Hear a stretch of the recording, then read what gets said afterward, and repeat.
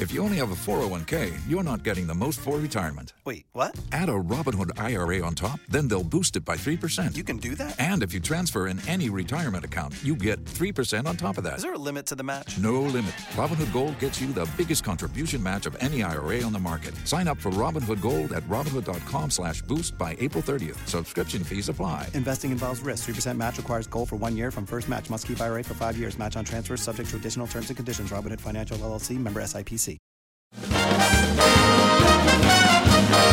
From just outside a COVID testing facility in the Tom Clarkson Manor, it's F1 Nation with TC and me.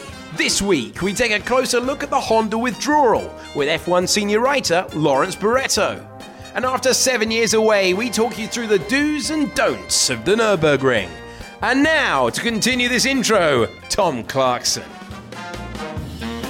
There's been no Formula One race this weekend, but Formula One never sleeps, and we certainly don't here on F1 Nation. So let's talk about all these news stories that have been breaking in the last 7 days with me, Tom Clarkson. And me, Alex Jakes. So AJ, we had a weekend off, my man. Was it a weekend off for you?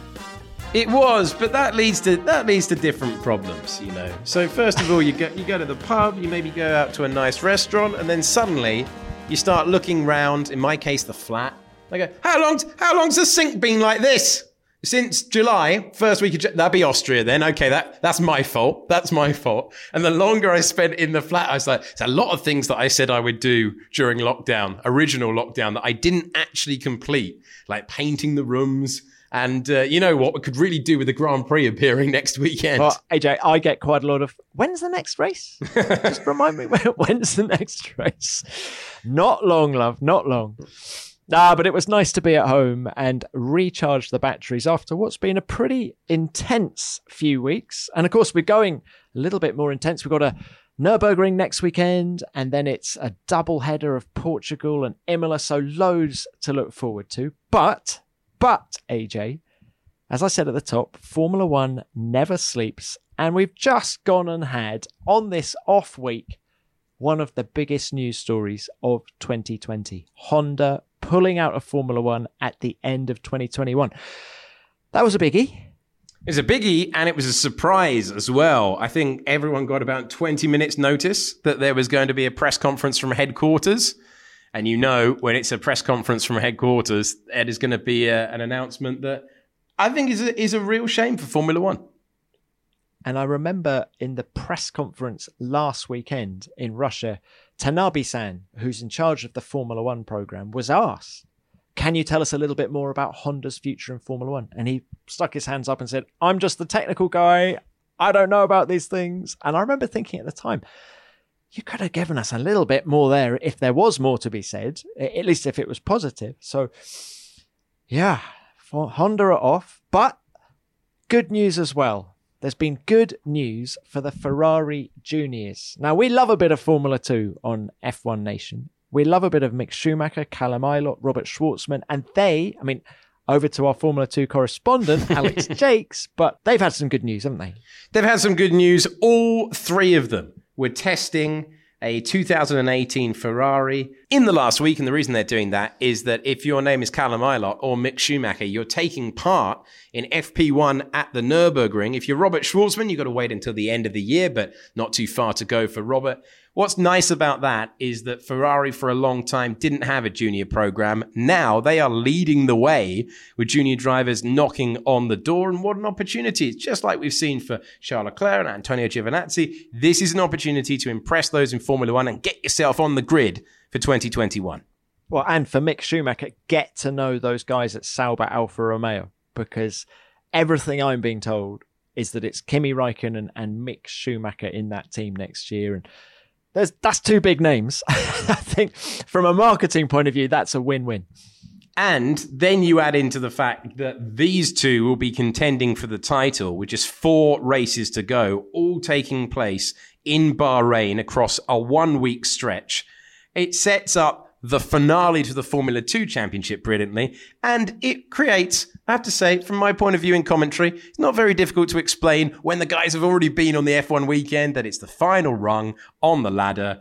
New talent knocking on the door in Formula One, exactly what we want to see. And as you say, at least one of them absolutely nailed on to make their debut in 2021. And of course, if Mick Schumacher does come on board at Alfa Romeo, that's going to mean that Antonio Giovinazzi is going to be out. Unfortunate. I think he's quick. I think he's had flashes of brilliance. I think he had a good weekend in Russia, actually, 10 days ago. But when you've got someone like Mick Schumacher, the juggernaut that is Mick Schumacher coming up behind you, it's a pretty difficult one to stop if you're Antonio Giovinazzi, isn't it? I think a situation like Antonio Giovinazzi, there's some talk about Sergio Perez not making the grid next year. We've already had the situation with Nico Hülkenberg.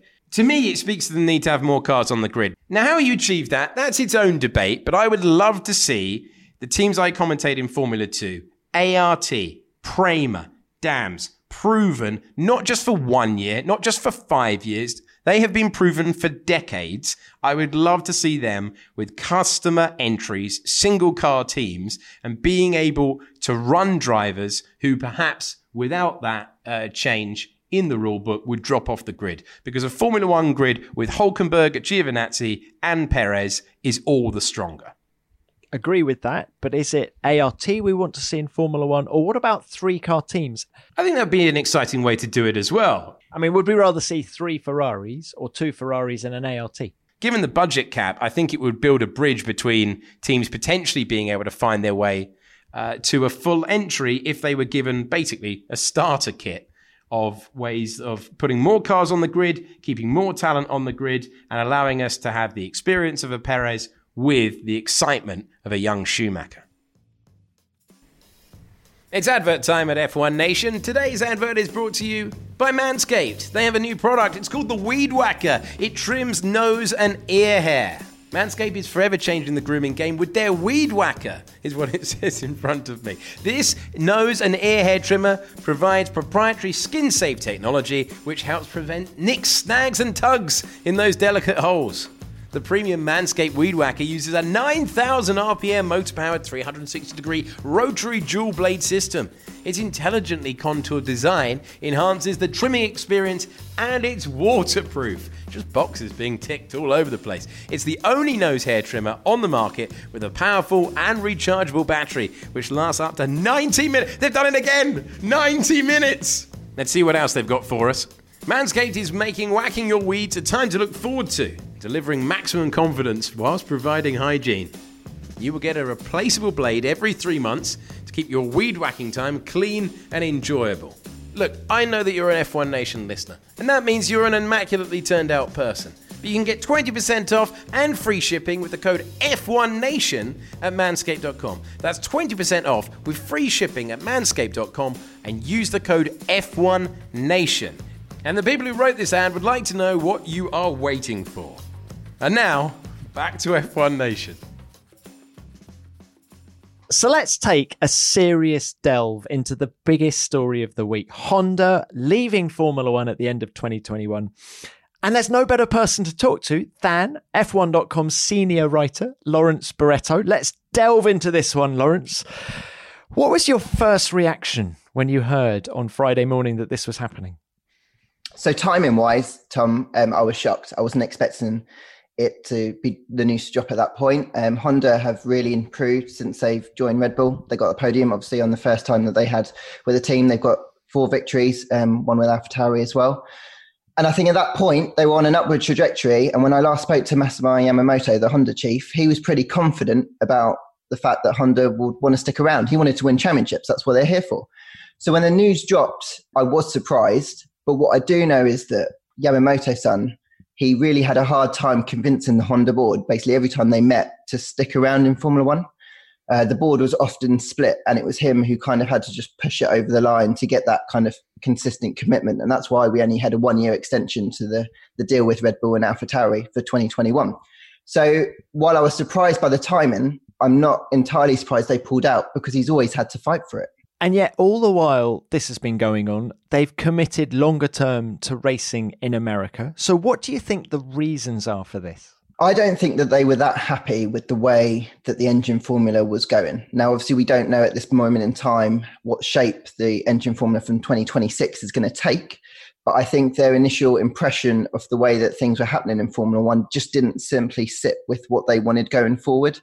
I don't think that they enjoyed the success as quickly as they thought they were going to get it with Red Bull. Obviously, 3 wins or 4 wins is strong, but it's not as successful as they wanted to be with Red Bull. Red Bull have really struggled, I think, for several years now to really hit the ground running with a campaign. And I guess Honda would have thought at this point, we don't know how long it's going to take to win a world championship. And then you've got all these external pressures. You've got COVID. You've got the automotive industry just generally struggling. And if you've always got a board pushing against you and they're putting significant amounts of money in, like hundreds of millions of pounds they're putting into this project, if you're consistently doing that and you're not winning and you don't feel like in the long term, or at least in the medium term, you're going to change that, then I find that I'm not surprised that the Honda board and then the Honda chairman just decided that, right, we've given it a good go. We've saved some face, because obviously when they came into McLaren, they struggled so much. They've saved plenty of face. They just thought, well, this would be a good time to leave. Now, guys, I don't know whether you agree with me on this, but I think there's a case of history repeating itself here. This reminds me so much of 2008. Okay, we're a couple of months earlier. It was December 2008 when they pulled out overnight. We're obviously into October now. But I've got this feeling that Red Bull are just about to get their act together. They're convincingly the second best team in Formula One this year. They're going to, I think, continue to close the gap in 21. And then in 22, significantly, we've got this huge rule change. Adrian Newey is back at the team, 100% focused on that. That struck me as a brilliant opportunity for Honda to make hay and get that world championship. And yet now they're going to pull out. I mean, do you guys agree with me on that?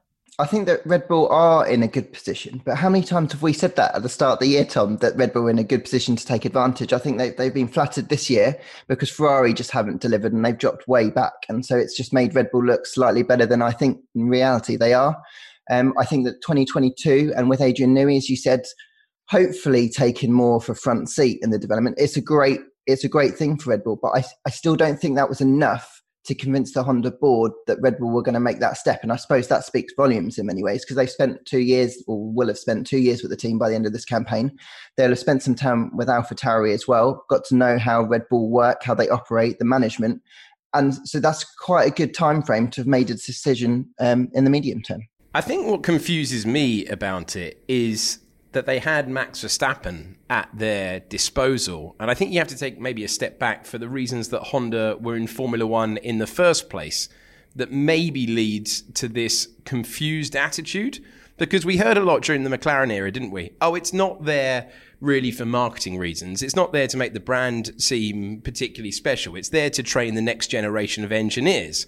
But do we think that was just a bit of PR spin?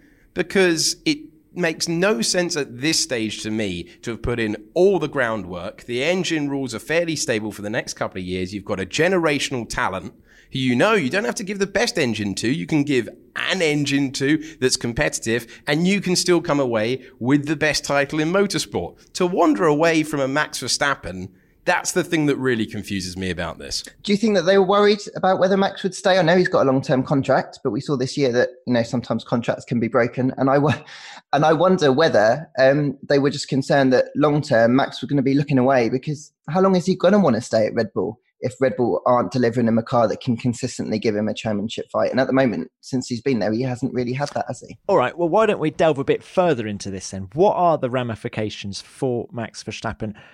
I've got it on good authority. I don't know whether you guys have as well, that there are break clauses in Max's Red Bull contract that if he doesn't have a works engine in the back of that car, he can walk. So if that's the case, what options are available to him? Just imagine if he ended up in a Mercedes next year. Lewis Hamilton has yet to sign for the team, but obviously I'm not being serious there. But what do you think Max will do now? I think Max is going to... Max and his team are going to be trying to talk to Mercedes. Of course, he's going to be on the phone to Toto. I think that Lewis is obviously going to sign a new deal for next year, but I think Lewis will be in a very different place, say, in 2 years' time. And I don't think he'll be as against having Max next to him once he's got, 8, 9 titles to his name by that point.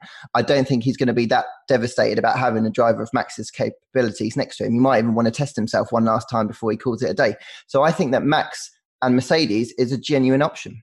You have to wonder about the frustration for Max Verstappen. He was 23 the other day, and I was like, how is he only 23? He feels like he's been around forever and performing brilliantly. But eventually, 23 becomes 25, 25 becomes 27. If he's not even had a tilt at a title, there will be no I can go long-term with a project. He will want immediate results, and the fastest way to immediate results is Mercedes.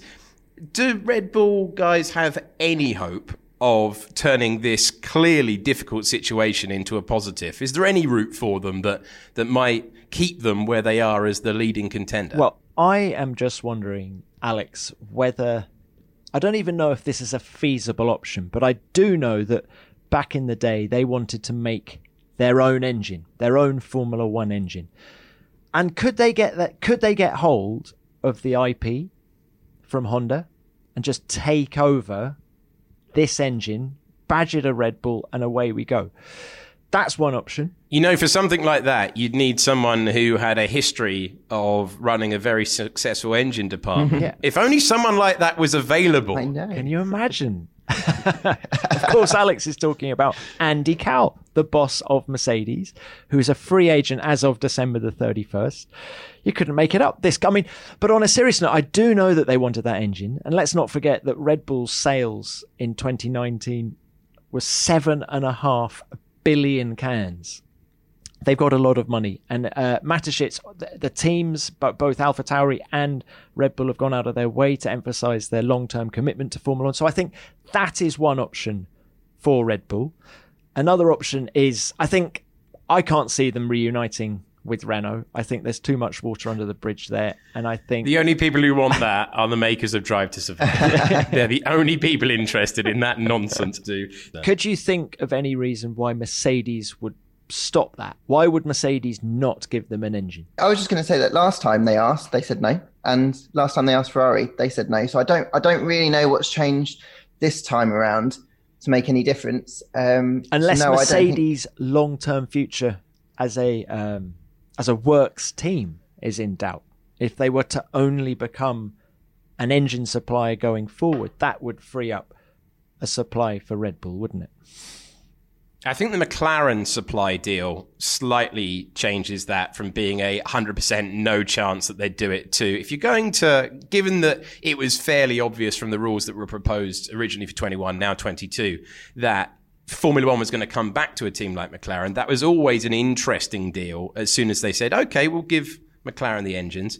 I don't think it rules it out entirely, but you're never going to give your nearest competitor a chance to have access to your engines. I think that, I know that you said that you don't think Renault can happen, but I think for a short-term situation, I think Renault, they could do a deal with them, because I think that Tom's idea of them creating their own engine is a good idea, but they need several years to do that. And I don't personally think, from what I hear, that Honda are going to give them their IP. So I think that they'll have to start from scratch. And I think that is something that someone like Andy Cowell would probably like to do. But I think that's more for a long-term thing, maybe looking to 2026 so they can hit the ground running when the new formula comes in, rather than trying to spend a ton of cash trying to catch up, essentially, on a full engine formula that's about to end, to then have to restart another load of resource on a new project. Of course, what they could do is they could push that back. They could push that new engine formula back and stick with what they've got now, if that's what it takes to keep the Red Bull family in Formula One. I think it's uncharted waters now, because they're going to have to make some really big decisions that potentially will impact two teams on the grid. And they can't afford, obviously, to lose Red Bull and AlphaTauri. And there's another thing that I think we need to discuss, and that is Sergio Perez, because I've got this feeling that Honda pulling out could help his chances of being signed by Red Bull for next year, because the Red Bull management are going to be worried about losing Max Verstappen. He might jump to Mercedes, replacing Valtteri Bottas in 2022, for example. So therefore, they're going to want to secure a good driver in case that were to happen and there'll be no top peddler available for 2022. And Perez is there. I think the whole pit lane rates Perez. He's available for 21. So I say Julian Jacobi, Perez's manager, will have been on the telephone immediately to Christian Horner and Helmut Marko, just pushing his driver in their direction. I know that Jacobi pushed very hard when Daniel Ricciardo did a last-minute withdrawal back in 2018 when he left the team. So it's not like it's the first time Jacobi's tried to get Perez in there. And I think this might help him. I think Red Bull really have to look at the way that they approach Formula One after Honda are leaving, because it does raise certain questions like, do they leave the driver pool now, or do they not 100% rely on the driver pool and consider taking drivers outside? I think that this is a good moment to potentially do that. I think they really need to give the whole engine what they're going to do with that going forward, because it's not as simple as we'll find a works partner, we're good enough that someone will come, because clearly we've seen several years now that just doesn't work. I also think that they need to approach do they have a number one driver and a number two driver? And so those are three things that are the Red Bull philosophy has always been. And I think they're going to have to really consider changing all three of those items. And I think, Tom, bringing Sergio Perez on board is a great idea. Whether or not that they're willing to go against it and suck it up, essentially, I'm not sure if they are. I think that Honda leaving has improved those chances, because I think if Checo doesn't end up at Red Bull, I think he's out of Formula One. I don't think he's going to get a seat at Haas or Alfa Romeo. So I think for the sake of having good drivers in Formula One, I do hope it happens. I mean, let's just look at the facts, Loz, which is Red Bull's most successful driver to date, Sebastian Vettel, made his debut in Formula One with BMW Sauber. Mark Webber, next most successful driver on their books. Minardi, Jaguar, Williams before getting there. Even Max Verstappen, their current superstar, wasn't part of the Red Bull Junior program, was brought in at the last minute just so that they could get him in the Toro Rosso. So I think they've got a history of taking drivers from outside. And in fact, Helmut Marko's not going to, I'm going to be off his Christmas card list for what I'm about to say, but does he even have a Christmas card well, list that's a very good point, AJ. Maybe I'm not missing out at all, but anyway, I don't think, I think there are a lot of question marks around the Red Bull driver program in terms of, who has actually come through that driver development program and been a great success. Daniel Ricciardo, yes. Name me another one. I think there's two parts of the Red Bull driver program.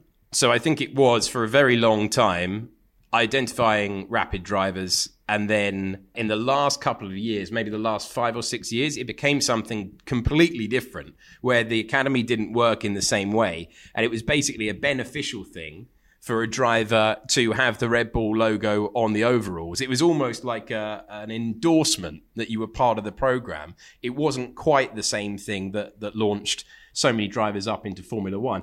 Pierre Gasly would argue that he's a race winner. I don't think that Red Bull are going to be helped by signing another driver who is stronger on Sunday than Saturday. And I think undoubtedly Sergio Perez is. And also, I actually think this could be an opportunity because on paper, we've painted out the options as being pretty rubbish for Red Bull as a result of this move. But I think this might give them a bit of a kick that they need. They have stayed very similar in terms of management structure for a very long time. Look at their response to Alex Albon struggling, was to bring back a previous race engineer for Daniel Ricciardo. I think if they want to go again, this is basically demarking a new era. Okay, we're going to have to dig really deep. We're going to have to make the difference with the car. We're going to have to park a philosophy. We're going to have to do something different. Yuki Tsunoda, he could still go to AlphaTauri next year, couldn't he? The reason that you asked that question about great drivers coming through, and there might have been a pause that has been edited out, right, is because Red Bull have a history of promoting too soon. And having watched a lot of Yuki Tsunoda in Formula 3 and Formula 2, he's a great talent who needs another year.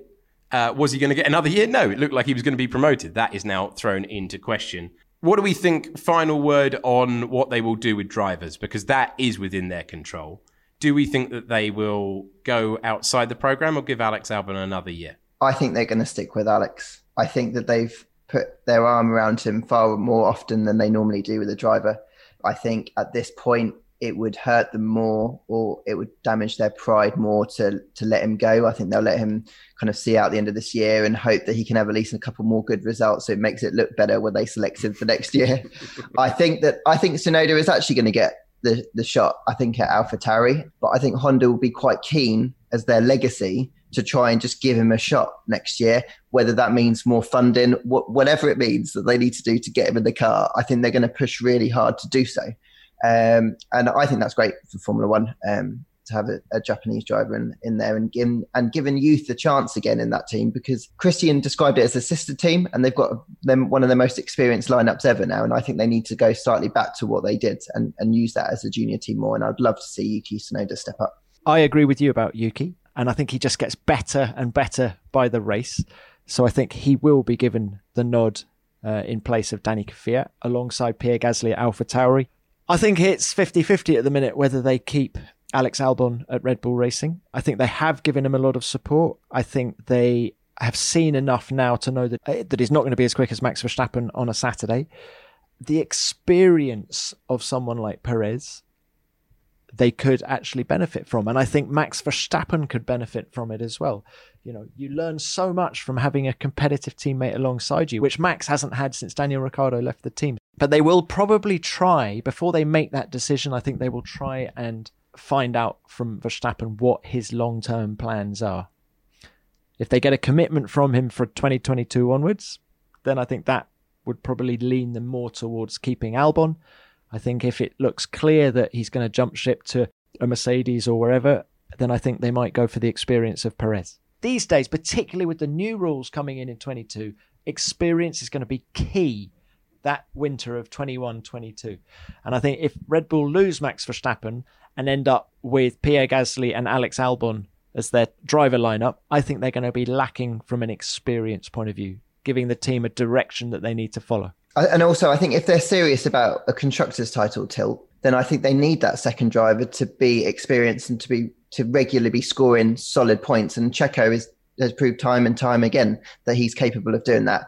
My impression is that they are after that driver title first, given the strategy which they're taking. And there's absolutely nothing wrong with that. But you're kind of putting all your eggs in one basket there, aren't you? Yeah, you really are. All right, let's finish this section off by predicting what engine's going to be in the back of the Red Bull in 2022. As I've suggested it, I'll go first. I reckon it will be a Honda IP version, Mr. Andy Cowell overseeing the program. I'm afraid I second that. I think it's a Red Bull, or whatever they're going to call it. I'm going to go different, and I think it's going to be a Renault. I think that Cyril's going to have a heyday, and he's going to absolutely love the scenario that he's been put in. And I think he'll happily let them have the engine and then watch them suffer. And how much do you think he'll charge them for it, Lawrence? A lot of cash. Our thanks to senior writer at F1.com, Lawrence Barretto. You can catch him across nearly every broadcast we have the coming week at the Nürburgring. But let's take it back a step, TC. We are returning to the Nürburgring. First time since 2013. I absolutely love it, mate. And I was over the weekend, taking us back to what we did over the weekend. I went out and got drenched a couple of times because I was just acclimatizing. Just a bit of prep. Acclimatizing to the Nürburgring because I think the weather forecast is not great. I remember... Hold on, can I just pick you up on that, TC? I think it is great. Given the expectations went as low as snow, I think the weather forecast is looking brilliant. I remember back in 1996, Jacques Villeneuve's first Grand Prix win. It was the fourth race of the season. It was April. That was cold. So I'm expecting those temperatures with rain this weekend. So it's going to feel, with a bit of wind chill, I think it's going to feel low single digits. Can't wait. We expect lots of drivers complaining about brake temps, tyre temps, you name it. Well, because we haven't been there since 2013, there may be some of you who are avid Formula One fans who watch week in, week out and have no idea what the Nürburgring looks like, what to expect. And so it is time for the F1 Nation guide to the Nürburgring. Well, first up, it's an old school track in terms of runoff. There's lots of gravel. The barriers are quite close. It kind of reminds me of Suzuka in that way. So if you make a mistake or you have a car problem, you're going to be in the wall and you need a little bit of luck to keep it out. One guy who was unlucky back in 2007, Lewis Hamilton's first visit there in a Formula One car. It was Q3. He was going for the pole. He had a tyre failure through turn 8. Flat out left-hander. And I'll never forget, as he hit the barrier, AJ, his legs started jumping up and down. And he was asked about it after as well, and it was just the adrenaline. it was just the adrenaline. He'd just gone headfirst into a wall at well in excess of 100 miles an hour, but amazingly taken to the medical centre, started the Grand Prix the next day from 10th position, and I think brought it home. Remember that chaotic race in the rain? Forget the new people who can't remember a race. They think of the drivers that haven't raced in Formula One there. They need to respect it. That's what this guide is for, to get everyone up to speed. Whether, our listeners do include the good and the great of Formula One. And so a lesson from that year as well, from Markus Winkelhock. He started one Formula One Grand Prix and he led one Formula One Grand Prix. How? By gambling on the tyres. So we're on lap 4. Markus Winkelhock is still up there. Murray, we need to explain how Markus Winkelhock happens to be leading this race. Now, before the race started, he actually went into the pits. What must have happened is, when he was there, the Spyker team thought, right, we'll stick wet weather tyres on now. 2007 race dominated by bad weather. And if you want a wet weather race that goes down in the annals, think no further than Jackie Stewart, who hadn't even won a world championship by that point in his career. And he won on the Nürburgring Nordschleife, which is 23 kilometres long, just next door to the current track, 73 turns. He won that race in 1968 by 4 minutes, AJ. Terrible weather. And yet he showed bravery and skill that he has said, he's gone on record as saying he never achieved those heights of bravery ever again in his career. And a 3-litre Formula One car round the Nürburgring was unbelievable. I mean, 13 times you took off.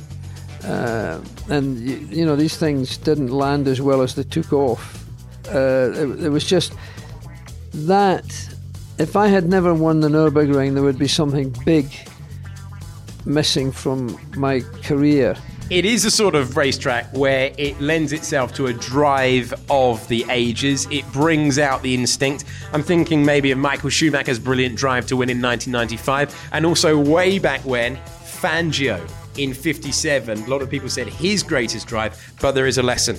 If you've got a flat spot on the tyre, for goodness sake, come in and change it. Because this is the most fantastic finish to a Formula One race. Raikkonen is under real pressure. There it goes. The tyre lets go. He just misses the VAR. And I said he should have pitted. I told you. It's a racetrack where world champions go really, really well. 17 world champions, I've just totted them up, have won at the Nürburgring. Combination of current track, old track. And I think there was one race, AJ, which I would love to see repeated. And in fact, we even discussed it with some of the drivers in Russia 2 weeks ago. It was about having a celebrity race where they all drive the same machinery, and it happened at the first Grand Prix on the modern track back in 1984. The whole grid, plus a few stars from yesteryear, the sort of Denny Hulmes, Jack Brabhams, John Surtees type characters, all jumped into some Mercedes 190Es, all identical cars. And they all just went hell for leather. Niki Lauda hadn't been able to qualify for some reason, can't remember what. And so he charged from the back of the field to second place. In the lead now on lap 3, Ayrton Senna, the 24-year-old Brazilian, who took over Emerson Fittipaldi's car at the last moment. Alan Jones disappears into the pits. Reutemann and Lauda are fighting it out for second and third. But there was one guy, bit of an upstart, took it all a bit too seriously, maybe, but Ayrton Senna won that race in his first full season of Formula One. Amazing. So, can you imagine if we had that today, this weekend? AJ, can you imagine commentating on that race this weekend at the Nürburgring? It would be sensational. This is the campaign to bring back identical spec races for the F1 drivers. Both Sebastian Vettel and Charles Leclerc said in Russia, bring it on. Absolutely love to do that. Well, they're just desperate to drive something different this year, aren't they? And so the final lesson of our whistle-stop guide to the Nürburgring circuit, old and new, is if you fancy winning the Grand Prix, and this still applies, you've got to stay away from Johnny Herbert. Because in 1999, everyone ahead of him found a way of ruining their race, spinning off, and like the seas parting, Herbert came through the chaos. Frentzen and Fisichella has exited the pit lane. Frentzen stops. He's lost the prop. Oh, no. Coulthard off the road. Gave David Coulthard has gone off. Wow, my God, this is unbelievable. There he is. Fisichella. He stalled it too. He's out of the race. He's out of the race. Schumacher leads. Giancarlo Fisichella retires the Benetton. But meantime, here's the man. Here is Ralf Schumacher. And off goes Schumacher. I can't keep up with this from there, but I'm a bit concerned as to why the left front is up in the air. He's got a puncture. I think he's got a puncture, right rear puncture. And here is Johnny Herbert in the Stewart. Johnny Herbert in the Stewart turns into corner 13 and takes the checkered flag to win. And it could be a big weekend as well, AJ, because Lewis Hamilton can equal Michael Schumacher's win tally of 91 at Schumacher's home track, just down the road from his home in Kirpin. It seems more fitting that it might happen at the Nürburgring than at Sochi, and I think Hamilton will want to strike back hard after the disappointment of Russia, and it's a track where he's gone very well in the past. So quick check TC, you've packed your coat and you've packed an umbrella. Well, not an umbrella actually, because remember with the COVID bubbles, I'm not really allowed out. so it can be hosing it down all at once. But I'm locked in a room in my bubble. But actually, there is a new thing on the COVID front happening. I'm going to attend a walk-in COVID centre at Heathrow on my way to the Nürburgring. So I'll let you know how that goes, whether it actually works. But that's quite an exciting development if you can do it at Heathrow rather than having to drive to Biggin Hill or wherever else to get it done. And we'll bring you more of Tom's COVID diary, same time next week. That is all the time we've got on this week's F1 Nation. Send any comments, queries, questions, reviews, and whilst you're at it, why not subscribe as well? That is F1 Nation this week. We will speak to you next.